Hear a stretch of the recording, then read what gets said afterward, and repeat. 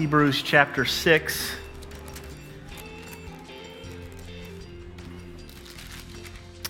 And while you're turning there, I'm just going to pray. Father, we do thank you for today, the opportunity that you've given us to come into your house to worship you together as a church family. We thank you that our righteousness, our acceptance is built around what Christ has done for us, and that we can rest in that reality and have confidence that you have received us and accepted us on his merits and the sacrifice that he made for us and his resurrection. Thank you so much, Lord Jesus Christ, for being willing to purchase us with your own blood. We also invite you, Holy Spirit, to come amongst us this morning, to open up our hearts and our minds to receive what you have for us. We pray that you would grant wisdom and clarity as we open up your word, that you would bless it, that you would accomplish the work that you are wanting to accomplish, and that it would be for your glory and by your grace. We'll give you the praise for it all in Jesus Christ's name. Amen. On August 10th, 2019, a young man named Akash turned 22 years old. Akash was a young, rich kid from India who wanted a Jaguar for his birthday. Instead, his parents got him a BMW because the Jag was far more expensive, and they figured that their child would be happy with a merely incredible luxury car instead of an unbelievable one. Sad. So the kid did what any reasonable kid would do who was handed a cheaper luxury car than he wanted for his birthday. He pushed it into the river. Take that, Mom and Dad. Get something right for once in your life, was his attitude. This is a true story. This is truly one of the greatest rich kid tantrums in recent memory, specifically because of how old the kid in question is. It's one thing for an 11-year-old to lose his temper over getting the wrong gaming system to go with his giant TV, surround sound system, and special gaming chair. It's quite another for someone old enough to drive to figuratively kick and scream in the ball pit at Chuck E. Cheese. Wow, right? What a selfish, unthankful, immature, and spoiled way to act. And as we hear a story like this, a true story about a real kid that really lives and is 22 years old and really responded to a situation like this, you can Google it on YouTube and you will see pictures of a brand new BMW, $50,000 floating down the river because he didn't get his Jaguar. We would all look and listen to a story like this, and we would condemn and criticize this young man.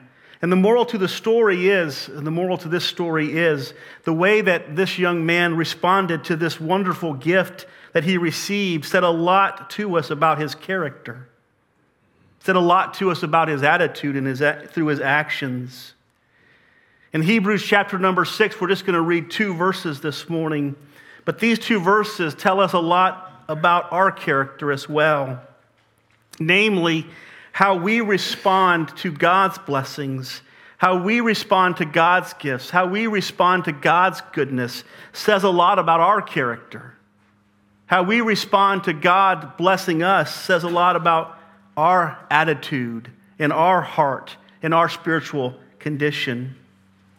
In Hebrews chapter 6, and we'll read verse 7 and 8, the Bible says, "For land that has drunk the rain that often falls on it and produces a crop useful to those for whose sake it is cultivated, receive a blessing from God.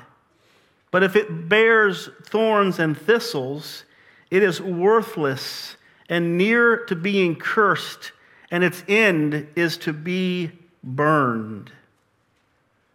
These two verses that we're looking at this morning, the first impression of these verses is that they're agricultural verses in nature, land receiving rain and producing a harvest. However, the context of these verses, the preceding and that which comes after, argue against the idea of this being an agricultural passage of Scripture, but rather a passage of Scripture about us. A passage of Scripture about humanity, about mankind as a whole, and how mankind receives and responds to the blessings of God, the goodness of God, the kindnesses of God, and how that reveals what is in mankind's heart. This is a passage of Scripture that uses a figure of speech. And we see this agricultural figure of speech used all throughout the Scriptures. It's not just here, but you see it really all throughout the Scriptures, because the Hebrew people would have understood what agricultural meant, what it looked like in a Middle Eastern context. And so the Scriptures use these analogies, use these figures of speech to help us understand, to paint a picture for us of what things look like and what things mean. If you read the first 6 verses of this passage of Scripture, what you have is God pouring out abundance of blessing on the children of Israel. He talks about them being enlightened, them having tasted of the heavenly gift, them having experienced the Holy Spirit, them having tasted of the goodness of God and the powers of the age to come. In other words, the context is these people that are being written to here have experienced an extraordinary outpouring of God's blessing. They have experienced things that you and I would desire to see God do. And yet in the end, the emphasis is that after receiving all of these things, after seeing all of the marvelous works of God, after experiencing His power, experiencing the Holy Spirit in a corporate way, after seeing all of these things, that there's no fruit, there's nothing produced in that individual's life, and therefore all of those blessings become worthless or useless. It's an illustration, if you will, of the verses before, and a figure of speech in a sense of drawing people's attention to a visual aid or a mental picture of what actually is taking place.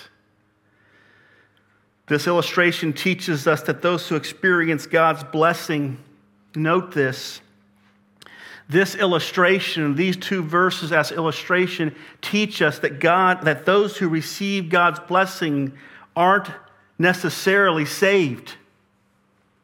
Those who experience God's goodness, those who experience God's outpouring, those who experience God's Spirit, those who experience God's Word, the Bible says they're not necessarily saved. But rather, it is the change that God's work produces.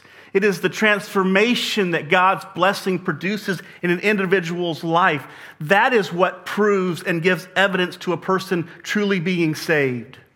We look at people in our world today and we see people who have it together. They financially have it together. They physically have it together. They relationally have it together. And we conclude based upon those things that those must be Christians, right? Those are blessings from God that don't necessarily mean that individual is a Christian. The call in the passage of Scripture is to bring them back to a state of repentance. Because there's a lot of people in our world today who have experienced extraordinary blessings from God but have never experienced repentance. They've never seen themselves as sinful. They've never seen themselves as the enemy of God, deserving of His wrath and His justice. They've never experienced the very basic part of repentance, but they've experienced all of these blessings. And because of all of these blessings, they consider themselves to be children of God. We see this principle laid out for us in Matthew 19. The Lord is talking to His disciples, and He's talking to them about salvation, and He tells them it is impossible for a rich man to get into heaven. He says it would be easier for a camel to go through an eye of a needle than it would be for a rich man to enter into the kingdom of heaven. And the apostles, the disciples of the Lord, ask him this question. If a rich man cannot be saved, who is totally blessed by God, who all of his riches are gifts from God. If it's more difficult for a rich man to enter the kingdom of heaven than it is for a camel to go through the eye of a needle, then who can be saved? From their perspective, all of the blessings that God had poured out on these rich people obviously identified them as being believers. They were obviously Christians. And what the Lord says to them is, no, they're no more Christians by receiving the blessings of God as anybody else is. They too must come to a point of repentance. They too must come to a place where they recognize their sinful condition, their unworthiness before God, and their desperate need for a Savior. It makes all the sense in the world when you take the context and you look at a group of people who have not just physically experienced the blessings of God, but honestly, if we look at the verses before, it's obvious that these people experienced the blessings of God in a spiritual way. That these were not, he doesn't talk about them being rich or wealthy or having nice cars or having nice homes. He talks about these people experiencing the goodness of God in a spiritual way, the Holy Spirit, the Word of God, these types of things, these people experiencing these things, but still not being saved, still ultimately being lost. And he calls them back to that state of repentance, to deal with their unworthy condition before God. Because just because an individual is blessed by God doesn't make them a Christian. Just because an individual experiences God's outpouring doesn't make them a Christian. And these two verses give us an illustration to understand this picture and then to go one step further and to show us what does reveal us as Christians. What does say to us and the world around us that this person or these people are believers. So this morning, I want to just spend a few minutes unfolding this what we'll call it's a figurative language, a figure of speech, and it's an illustration. And I want to just unfold it for you so that we can see with our own eyes the concept of somebody being blessed but not being saved. And then we can stop and evaluate in our own lives, am I one of those people that has experienced a lot of God's blessing but has never come to a state of repentance and faith in Jesus Christ?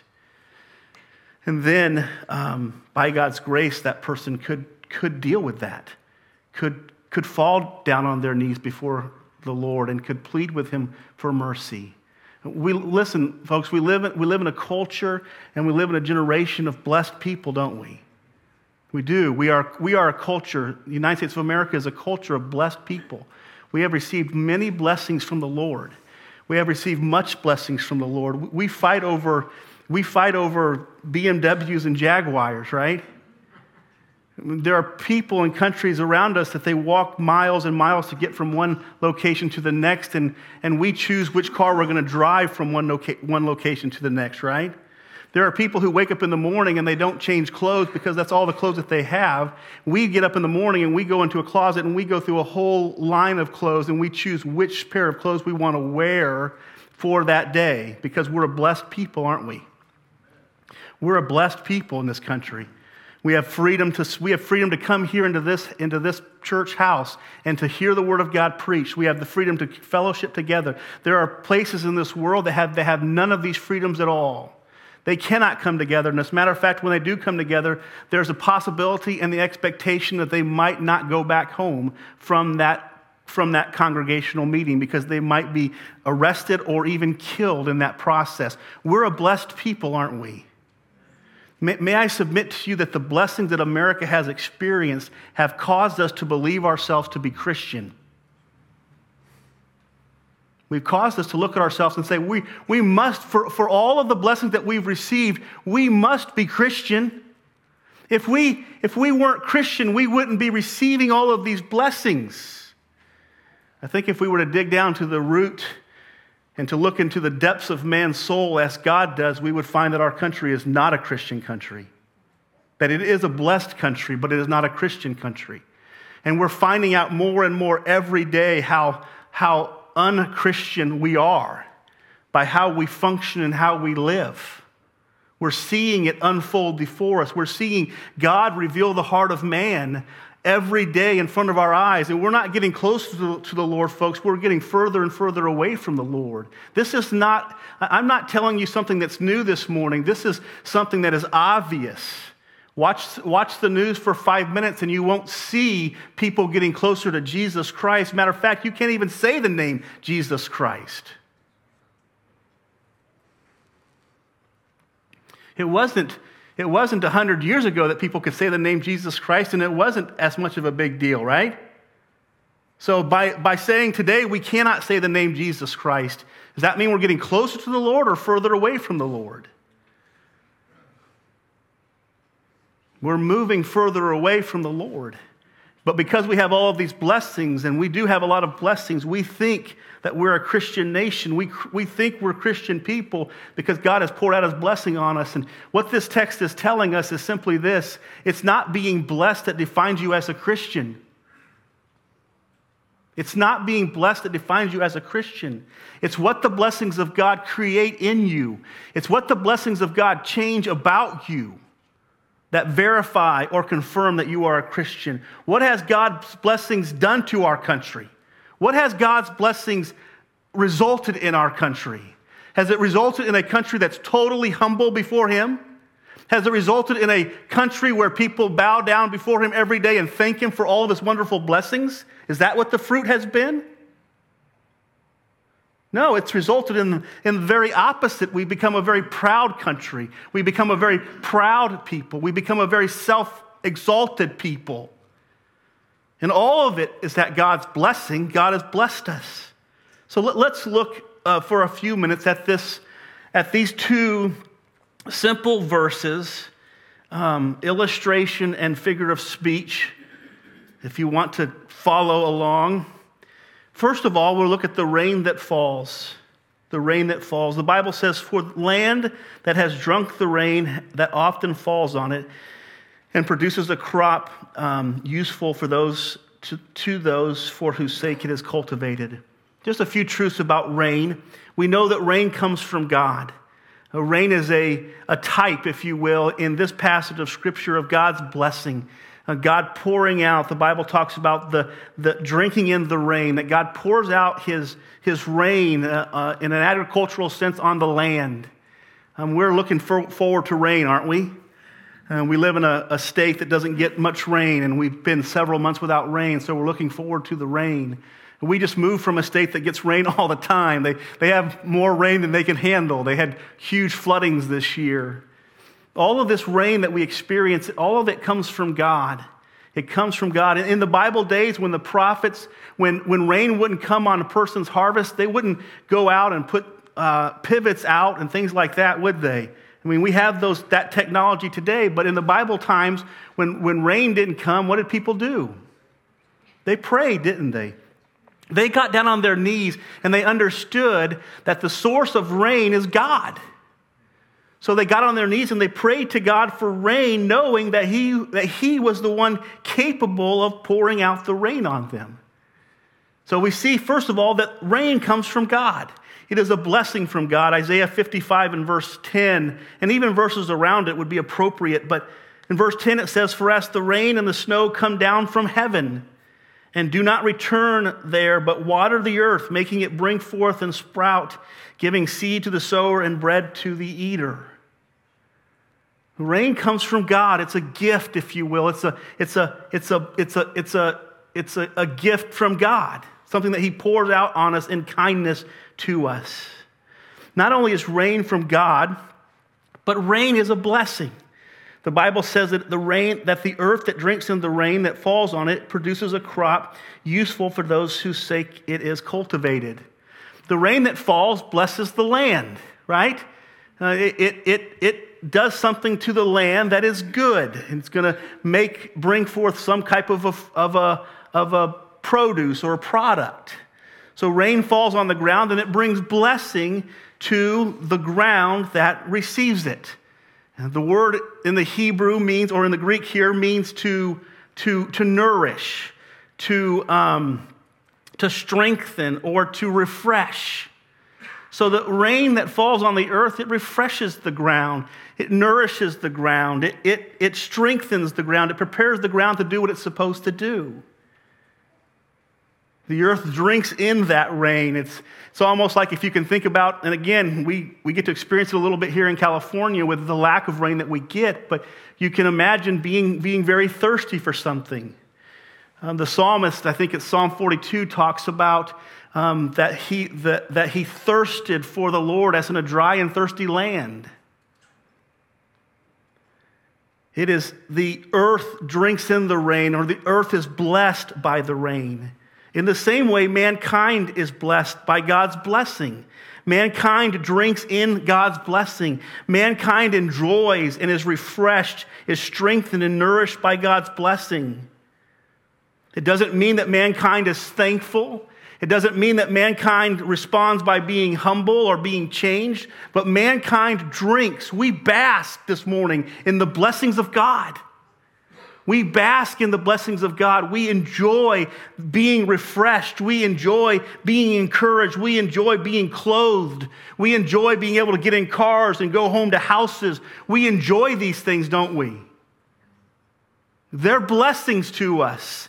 The rain that God sends is a blessing to the earth, and the blessings that God sends are a blessing to God's people. It's like setting a meal out in front of somebody who might be homeless or might have not eaten for a while. They are blessed by that meal. It doesn't mean that they are thankful for that meal. It doesn't mean that they're going to change because of that meal, but you can know this, that they're nourished by that meal. The rain that God sends is a blessing on us, and we drink in it. I love the way that the terminology is, because we do, don't we? We drink in the blessings of God every day. We drink them in. And some have more and some have less, but we all drink in the blessings of God. The rain is a blessing. The rain is from God. The rain is frequent. The Bible says that the land has drunk in the rain that often falls on it. That often, the word here implies that this is happening frequently, many times, oftentimes. The rain is falling on the earth in its season. When it needs rain, it's falling on the earth. When we're in the hot summers and we've been without rain for a season, we look forward to that rainy season. We look forward to that time where the rain is going to fall. In this context, we would be probably looking at more like a Nebraska type of rain than we would a California type of rain. In other words, God is pouring out His blessing abundantly. God is pouring out His blessing frequently. And if we understand what God's blessing is and what God's blessings looks like, we understand that this is happening to us all of the time. Rain is falling on us all of the time. Think about this. Every breath that you take is rain from God. Every meal that you eat is rain from God. Every day that you live is rain from God. Every dollar in your bank account is rain from God. Every healing that you experience is rain from God. Every victory that you have in your life is rain from God. And those are just a little list of 7 things. We could talk for hours and hours and hours on all of the ways in which God blesses us. We are a people that have a difficult time identifying God's blessing because we wanted a Jaguar and not a BMW, right? How many of you this morning would say a BMW would be a pretty good blessing? Here's the problem. If you're spoiled, a BMW is not a blessing anymore. And might I suggest to you this morning that breathing air is a blessing, but if you're spoiled, breathing air is not a blessing anymore. Eating a meal is a blessing, right? Eating, they all say when you're in college, you eat what? Macaroni and cheese all the time, right? Eating macaroni and cheese, my friends, is a blessing unless you've eaten steak too much. It's true. We become so inundated with blessings that we've lost sight of what blessings look like.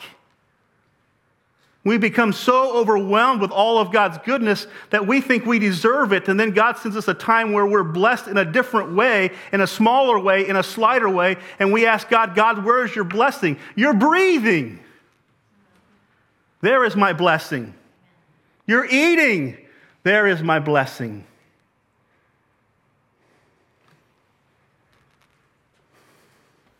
Rain is falling frequently on us. You've heard the old song, the old hymn, count your blessings, name them one by one. And if we looked at that and we were to look at God's blessings from His perspectives, we would never run out of things to count. We would never run out of things to be thankful for. But because we have become so inundated with blessings, we have become confused about those blessings.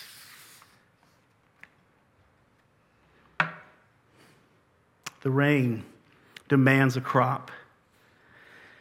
In this passage of Scripture, in both cases, you have two different types of crop. We'll look at that here in a moment. But what is adequately presented to us in these verses is that rain demands a crop. In other words, when the rain comes, there will be some form of crop or some form of fruit from it. God's blessing on His people, God's blessings on our world is going to create some type of response. God's blessing in your life is going to create some kind of response. Okay? You're going to respond to the rain in the same way that the ground responds to the rain. It's going to bring up one of two kinds of fruits. But what we want to know is that God sends the rain blesses the earth, and that the earth brings forth a fruit because of the rain. The earth produces a crop or a product because of the rain. And again, it doesn't mean that the product is going to be good. What it does mean is that it's going to produce a crop. There is going to be a crop that comes forth from God's blessing. So if you're taking notes this morning, the end of point 1, the rain that falls, is simply this: Lord, thank you for the rain. Lord, thank you for the rain. Amen? Thank the Lord for the rain that He has sent to us. Thank the Lord for the blessings that we have experienced from His hand. Thank the Lord for His goodness. The second thought this morning is the land that drinks. The Bible says the land has drunk in these blessings. The land has drunk in this rain that often falls on it. And it produces a crop. And we'll look at the crops here in a moment. But if you're taking notes, the land that drinks, and the first one is all of the land experiences the rain. All of the land experiences the rain. And in other words, all of the world experiences God's blessings. Everyone experiences God's blessings. We all do. It doesn't mean that we're always going to see it. It doesn't mean that we're always going to understand it or comprehend it, but let me assure you that people in Africa and people in China and people in South America and people in North America and people all over the world are daily being blessed by God. They are. Again, our interpretation of that is not always good. Our understanding of that is not always good. But know this: everybody is experiencing God's blessing on a regular basis. Now, we don't always experience God's blessings at the same time, and we don't always experience God's blessings in the same level or in the same way. Again, we use the analogy of Nebraska and California when it comes to rain. One state receives a lot of rain and another state receives little rain. Neither state deserves any rain, okay? One receives a lot, one receives little. Both are blessed. Both are blessed. One gets a lot, one gets little. Neither deserve any. Both are blessed. True? Okay, make sure we understand that. All of us are receiving God's blessings. All of mankind experiences God's blessings on a regular basis. And God pours it out. The idea of drinking in the rain and the rain falling on the earth here in this text literally means to cover. The water, the rain is covering the ground. The Lord's blessings cover us. It's frequent, it's often, and it's in abundance. It's not always the same amount, it's not always at the same time, and it's not always the same kind of blessing.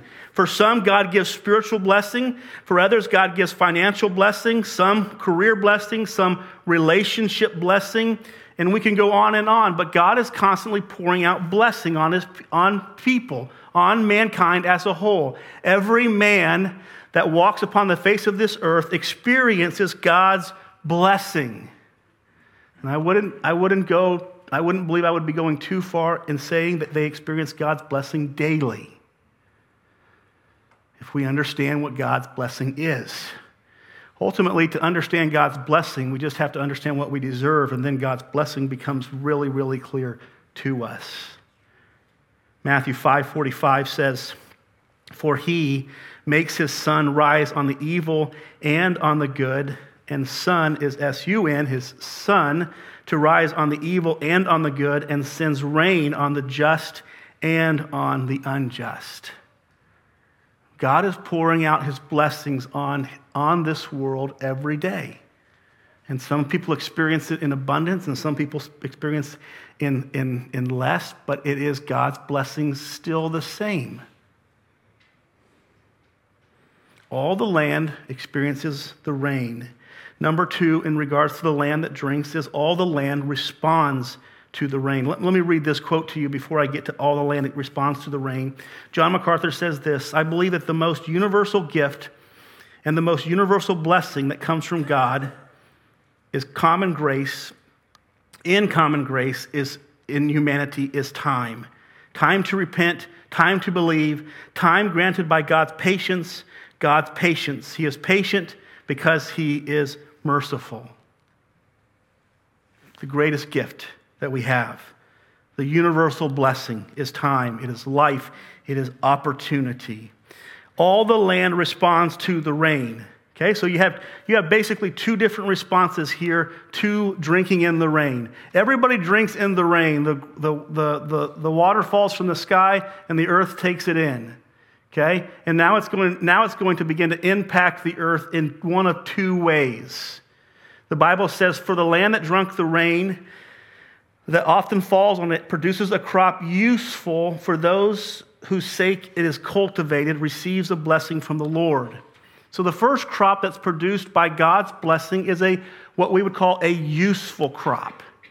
A useful crop, a crop that is good.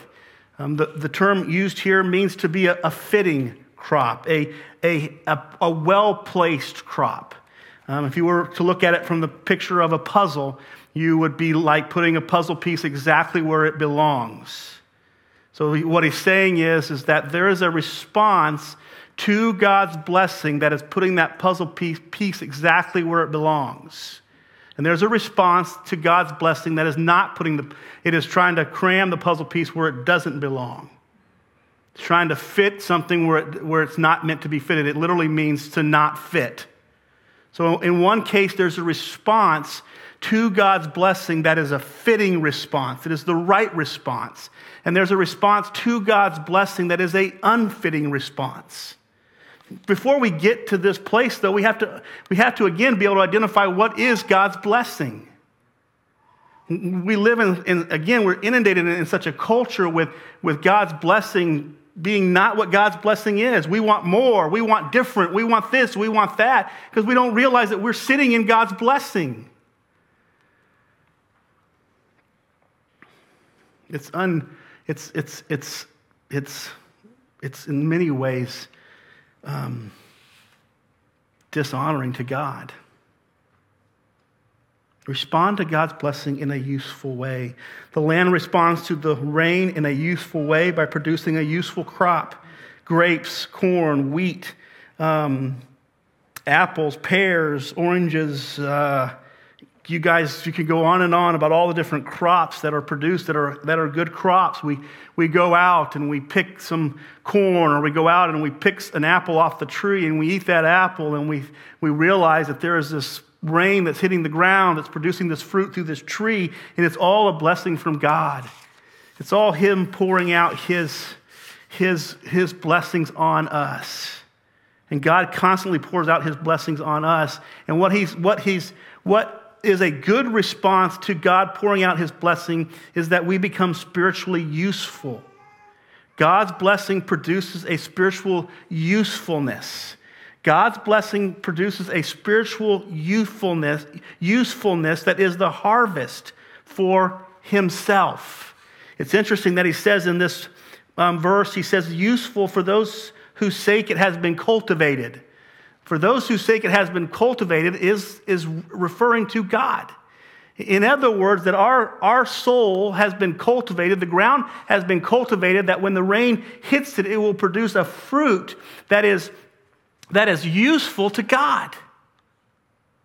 In the same way that when the water hits the earth and it produces fruit, we want fruit that's useful to us. The farmer goes out and he tills the ground up and he makes it all ready, right? So that when the rain hits it and it hits that seed, it brings forth fruit, and that farmer can go out there and sell that food to us and we can eat it. The principle of this text of Scripture is that when God pours out His blessing on us, the right response is for it to result in things that are useful for God. That we become useful in God's hands. We become tools or vessels of nourishment and encouragement and strength that God can use in the culture around us. We become useful for Him. This is the positive response. This is the right response to God's blessing in our lives. 2 Timothy 2:4 says, no soldier gets entangled in the civilian pursuits, since his aim is to please the one who enlisted him. To please God, who has enlisted us into His kingdom. To be useful to God, who has prepared the soil of our hearts. Who has made our hearts ready to receive the blessings and to respond to the blessings correctly. The right response to God's blessing is to be useful to Him. I find it so consistent that in the Christian life, especially in our culture, that when we receive God, we see Him as becoming useful for us. That's the only reason why we receive Him, is that He can be useful for us. He says, when I pour out my blessing on you and I pour my blessing out on everybody, it is that you might become useful for Him. You might be changed. You might be transformed. You might go from being His enemy to being His friend. You become useful. I become useful for His kingdom. That's what He's want. That's pouring out His blessings on us so that we might become useful to Him. That He produces fruits in us through His blessings. Fruits of the Spirit, I would call them. Patience, thankfulness, humility, kindness, graciousness, mercifulness, diligence, gentleness. And you can go on and on of the fruits that God is trying to work out in our lives that make us useful for His kingdom. And one of the greatest enemies of being useful for God's kingdom is when we're impatient, when we're full of pride, when we're full of self. So God pours out of His blessings upon us so that we would become humbled, we would become selfless, we would become kind and gentle to people. God is pouring out all of these kindness and gentlenesses on us so that we might pour them out on other people. He wants us to be useful for His kingdom, and being useful for His kingdom is simply the soil responding to the rain in a correct way. It is evidence that the soil has been cultivated by God for that purpose. It is the evidence of our salvation when God pours His rain out on us, and our response is the right response. It is that it cultivates something within us that makes us useful for His kingdom, that makes us useful for God. 1 Peter 1:7 says, so that the testing of the genuineness of your faith might be found to be more precious than gold that perishes, though it is tested by fire, that it may be found to result in praise and glory and honor at the revelation of Jesus Christ. Listen to what he says here at the end of this portion. He says that it might become useful to those for whose sake it has been cultivated, God, and they will receive a blessing from God. In other words, the word blessing here just means praise. That when we become useful for God and he uses us, he works his will out through us, he praises whom? I think the picture is very simple. He praises us for the things that he works out through us. He rewards us for the things that he accomplishes through us. What does he want from us? He wants us to be useful for his kingdom. Warren Wiersbe said it this way: God doesn't bless us just so that we can be happy. He blesses us to make he blesses us to make us a blessing. He blesses us to make us a blessing. He blesses us to conform us into the image of his Son so that we might be used by him in carrying out and accomplishing his purposes. The right response is a useful response. When I experience God's blessing, and because of it, it transforms me on the inside, and it makes me useful for his kingdom. It makes me humble. It makes me thankful. It makes me generous. It makes me gracious. It makes me all of these things. The blessings of God make me these things if my soil have been cultivated. And if my soil has been cultivated, who has done the cultivating? God has done the cultivating. God has prepared my soil to receive his rain and to mix it with his seed and to produce his fruit. And then he praises you. This is grace. This is grace at the basis. So, our response to that is, Lord, thank you for changing us.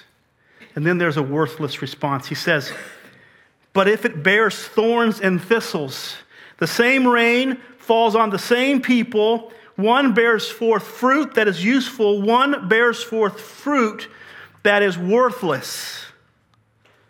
And it's not only worthless, but if you take it from a biblical context, it is harmful. It's not just worthless, it's harmful. Thorns and thistles aren't just worthless, they are worthless, but how many people like to walk through them or fall into them? They're painful, aren't they? They're not just worthless, they're harmful. When God pours out his blessings on mankind and mankind responds by thorns and thistles, it's not only worthless to God, but it's harmful to God's people.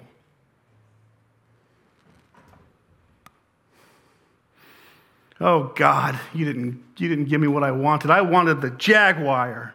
I wanted the this, or I wanted that, or I wanted this way, or I wanted that way. You are doing that which is worthless to God. His blessing has been poured out upon you, and your response to it is a response of thanklessness. Your response to him is the attitude of give me more, give me better, give me different. Folks, this is a dishonor to our God. When God pours out his blessing on us, receive it. There is no place for us to say more or different. God, thanks that we can be here this morning. There are countries where they cannot meet. There are countries where we cannot hold this book into our hands and read it and study it and understand it. Thank you, God, for that. Lord, help us not to respond worthlessly towards your blessing. Let your blessings cultivate within us the right response, not the harmful or worthless response. When I think of thorns and thistles, I think of unthankfulness, pride, greed, expecting more, spoiled, ungodly, selfish. And you can go on and on. I wrote down 2 Timothy 3, 1 through 5, which describes what the end times will be. And what the end times will be, it will be a time where people respond to God's blessing worthlessly.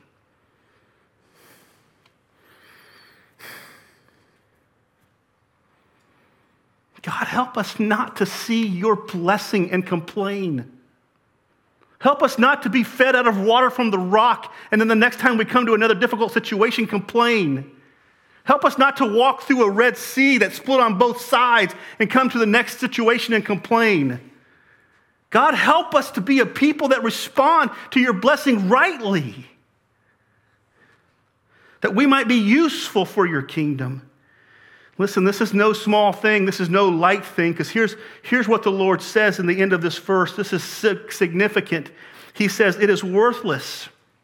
So those who respond to God's blessing with thorns and thistles, they are worthless. And get this, they are near to being cursed, and the end is to be burned.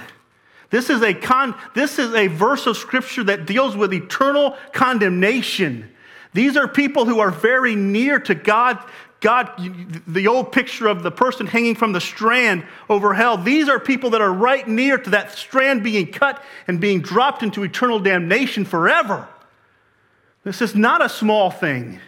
This is not an insignificant thing. This is not an unimportant thing. This word means to reprobate somebody, to cast them away, to reject them finally and forever. Those who respond to the blessings of God with pride and selfishness and greed, these people are near to being cast away eternally. This is no small thing. This is no insignificant thing. Your eternal soul is on the line. You say, Pastor John, I'm saved. I've got this thing. And yet the Scriptures scream at us that it may not be true. God is not going to get you. You are not going to stand before God one day, and He's not going to ask you if you're saved.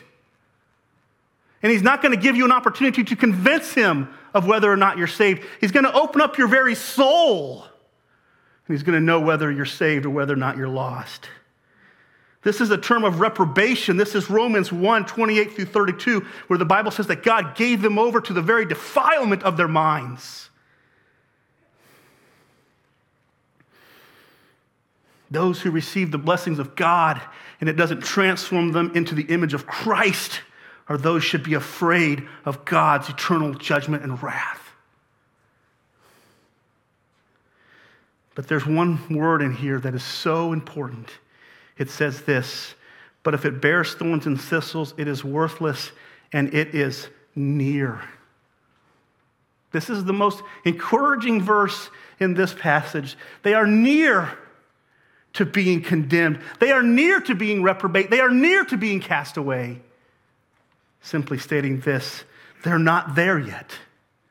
There is still hope.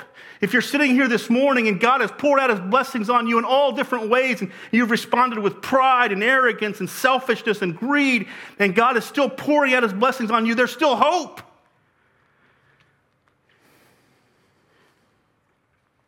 Steve Lawson said recently, as long as you have breath, there is hope. As long as you're breathing, there is hope, because God has given you another opportunity to fall on your knees before Him, to repent of your sins and place your faith in Christ and find eternal deliverance, which will transform you from the inside out. You will not be the same anymore. The response to this is, Lord, please help us. Lord, please help us. And finally, the reaction that reveals. The whole text is meant to describe to us these two reactions as being a revealer of our heart. That the greatest revealer of mankind's heart is how he responds when God pours out His blessing on that individual. Some will respond usefully, some will respond worthlessly, and ultimately this will define us. Listen to this verse. Hebrews 10:29 says, "How much sorer punishment do you think will be deserved by those who have trampled underfoot the Son of God and have profaned the blood of His covenant by which He was sanctified and have outraged the Spirit of grace?" This is a passage of Scripture that is meant for us to stop and meditate, not on all that God has given us, but on all that we have, how we have responded to all that God has given us. Has all that God has given us made us holier? Has all that God given us made us humbler? Has all that God given us made us kinder? Has all that God given us made us more gracious? Has all that God given us made us more merciful? Because these are the things that define us, not all of the things that God has given us. In the end, we learn that God cares about his people, and he cares enough to illustrate to them and use figures of speech to help them understand the truth. These two verses are in the Bible as figures of speech. Listen to me. These two verses are in the Bible as figures of speech because God cares about you. That's why they're there. God doesn't have to use figures of speech, and God doesn't have to use illustrations. He does it because he loves us. He wants us to know that blessings come into life because of him at different times, in different ways, and in different places, but they always come from him. And there's an abundance of God's blessings being experienced all around us today. He wants us to know that being blessed does not mean being saved. He wants us to know this morning that how we respond to his blessings is what shows us what's in our heart. I would say to you that this morning when I read the illustration at the beginning of the young man and the BMW and the other fancy car, I can't even think of the name of it right now because I just don't think about those things. Listen to me. I would say to you that many of us have been just like that with God. It's honest, it's true. We've been just like that. Oh God, I want this. I don't want this. God is showing us our hearts. God is showing us, he's revealing to us what's there so that we can have an opportunity to fall down on our knees before him in repentance and faith for salvation. This morning, if you're here and you conclude yourself to be blessed by the Lord, and you conclude that because of your being blessed by the Lord, that means you're saved, my challenge to you is to evaluate your heart. Jesus Christ will save you. But he doesn't save those who are blessed by the Lord.